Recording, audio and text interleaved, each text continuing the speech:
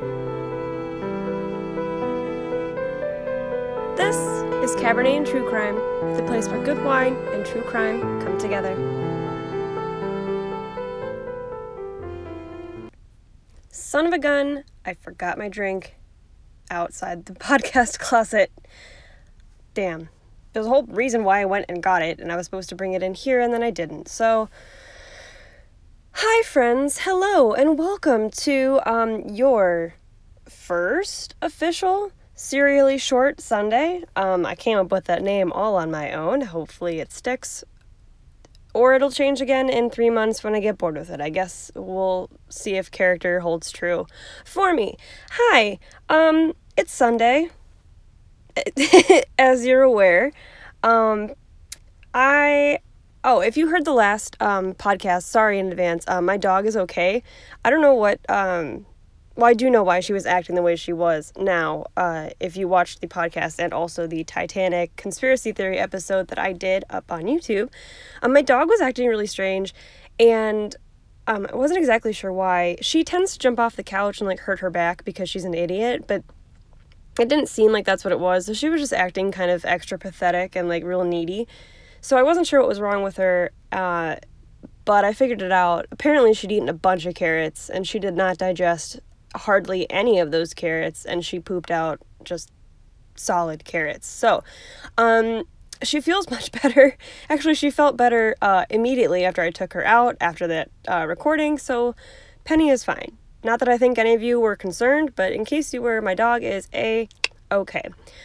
So I just wanted to say before we get into this episode that the fact that this crime occurs in Ohio, in north central Ohio, is completely accidental. It was not on purpose.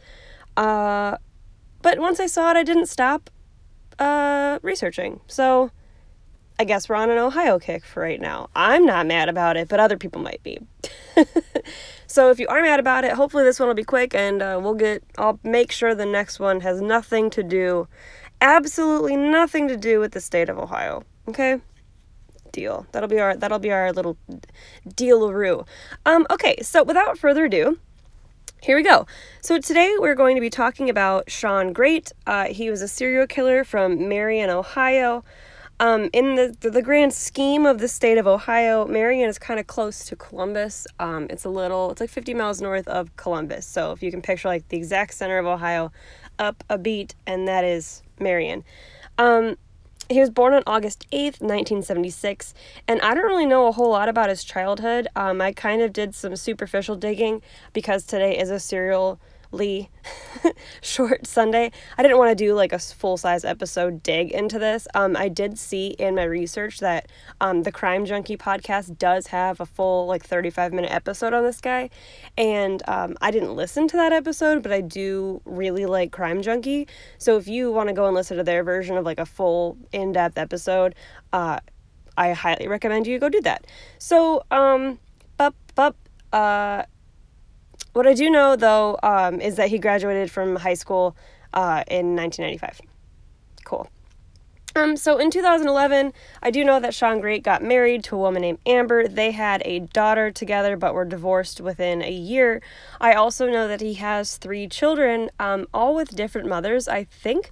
It was kind of hard to find that information. I did read a couple articles, which I'll mention later, but he talks about his 3 children and how old they are, so I'm assuming they're with different mothers.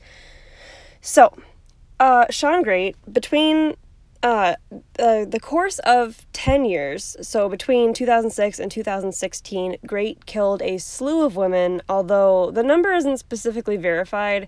It's maybe 5+, just because he admits to a bunch of stuff, and he gets convicted of all 5 of these, but they think he might have been responsible for more things than what he originally led on to.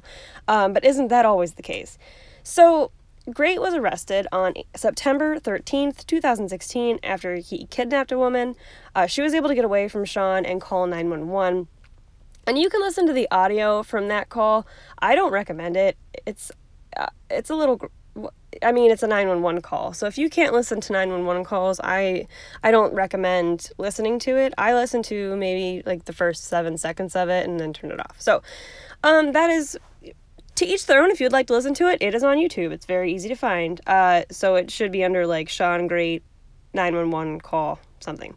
So this Jane Doe calls 911 and gets rescued. Her name was redacted on all the court documents just because she was a victim of sexual assault and she was kidnapped, and so she is only referred to as Jane Doe. Shawn Grate, though, in later terms, he said he never planned on killing her and insists that they were going to get married. Sure, buddy. Absolutely. Here's the kicker, though. So when the police arrived to the address in Ashland, Ohio, the house doesn't exist anymore, so don't even bother looking it up. They demolished it. Much like the Anthony Sowell case, and the Ariel Castro case, they just demolish the house when something really bad happens there, which makes a lot of sense. I appreciate that. So when the police got there to rescue this woman, they found 2 more dead bodies inside the house, which, would be quite a shock if you weren't expecting to find those things, you know? So the first body was female. She was identified as Stacy Stanley, or sometimes her last name is referred to as Hicks. It was determined that she'd been strangled to death. She was missing for about a week before her body was found on September 13th, which is the day he got arrested. There was the other body was also female, and she was identified as Elizabeth Griffith. She was also strangled to death, and she had been missing for about a month before her discovery. From this, Grate was indicted on 2 counts of aggravated murder for the deaths of Stacy and Elizabeth, plus the kidnapping and various other charges in the Jane Doe case. Grate was indicted for a total of 23 counts, ranging from 1st to 3rd degree felonies, a breaking and entering charge, burglary, and evidence tampering. So they basically did the typical case of, we're going to get you for anything we can, which is perfect. I love when they do that. On the day of Grate's arrest, which was September 13th, 2016, to remind you, Grate led the police to a 3rd body. So he led them into a neighboring county, and true to Grate's word, they did find the body of a female behind a house that had burned down. So on November 1st, 2016, that body was identified as Candace Cunningham, Grate's on and off again girlfriend. Although these 3 victims are absolutely confirmed cases, and I mean, the next 2 are also confirmed cases, he gets convicted for them. I'm not trying to ruin the surprise for you. He gets convicted of these next ones, but the first 3, they were actually found by, he led them to these people. It wasn't just like, I could say some random shit and get convicted of this murder. He actually led them to the body, and the other 2 were in his house. There's no refuting that these people were, the product of his doing, right? So, there is the death of Rebecca Lacey. Her original cause of death was a drug overdose. She was found in March of 2015, but Grate says he killed her by strangling her after she stole $4 from him at a bar. There was also the case of Dana Lowry, who was found dead in 2007. It took 12 years to identify her body, so in 2019, her body was finally identified. He said that he thought he killed someone named Dana, but he wasn't sure at the time in 2007. But she was killed in basically the vicinity of where he lived in Marion, and her name was Dana, and actually her full name was Dana Nicole Lowry. She was 23 years old at the time of her death.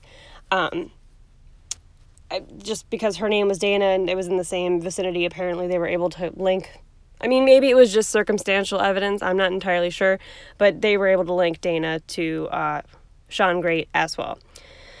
So here's the funny thing, though, because people are dumb.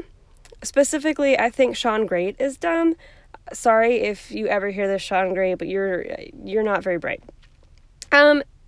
So he was represented by a court-appointed attorney. That's fine. The attorney entered a not guilty plea, as you do.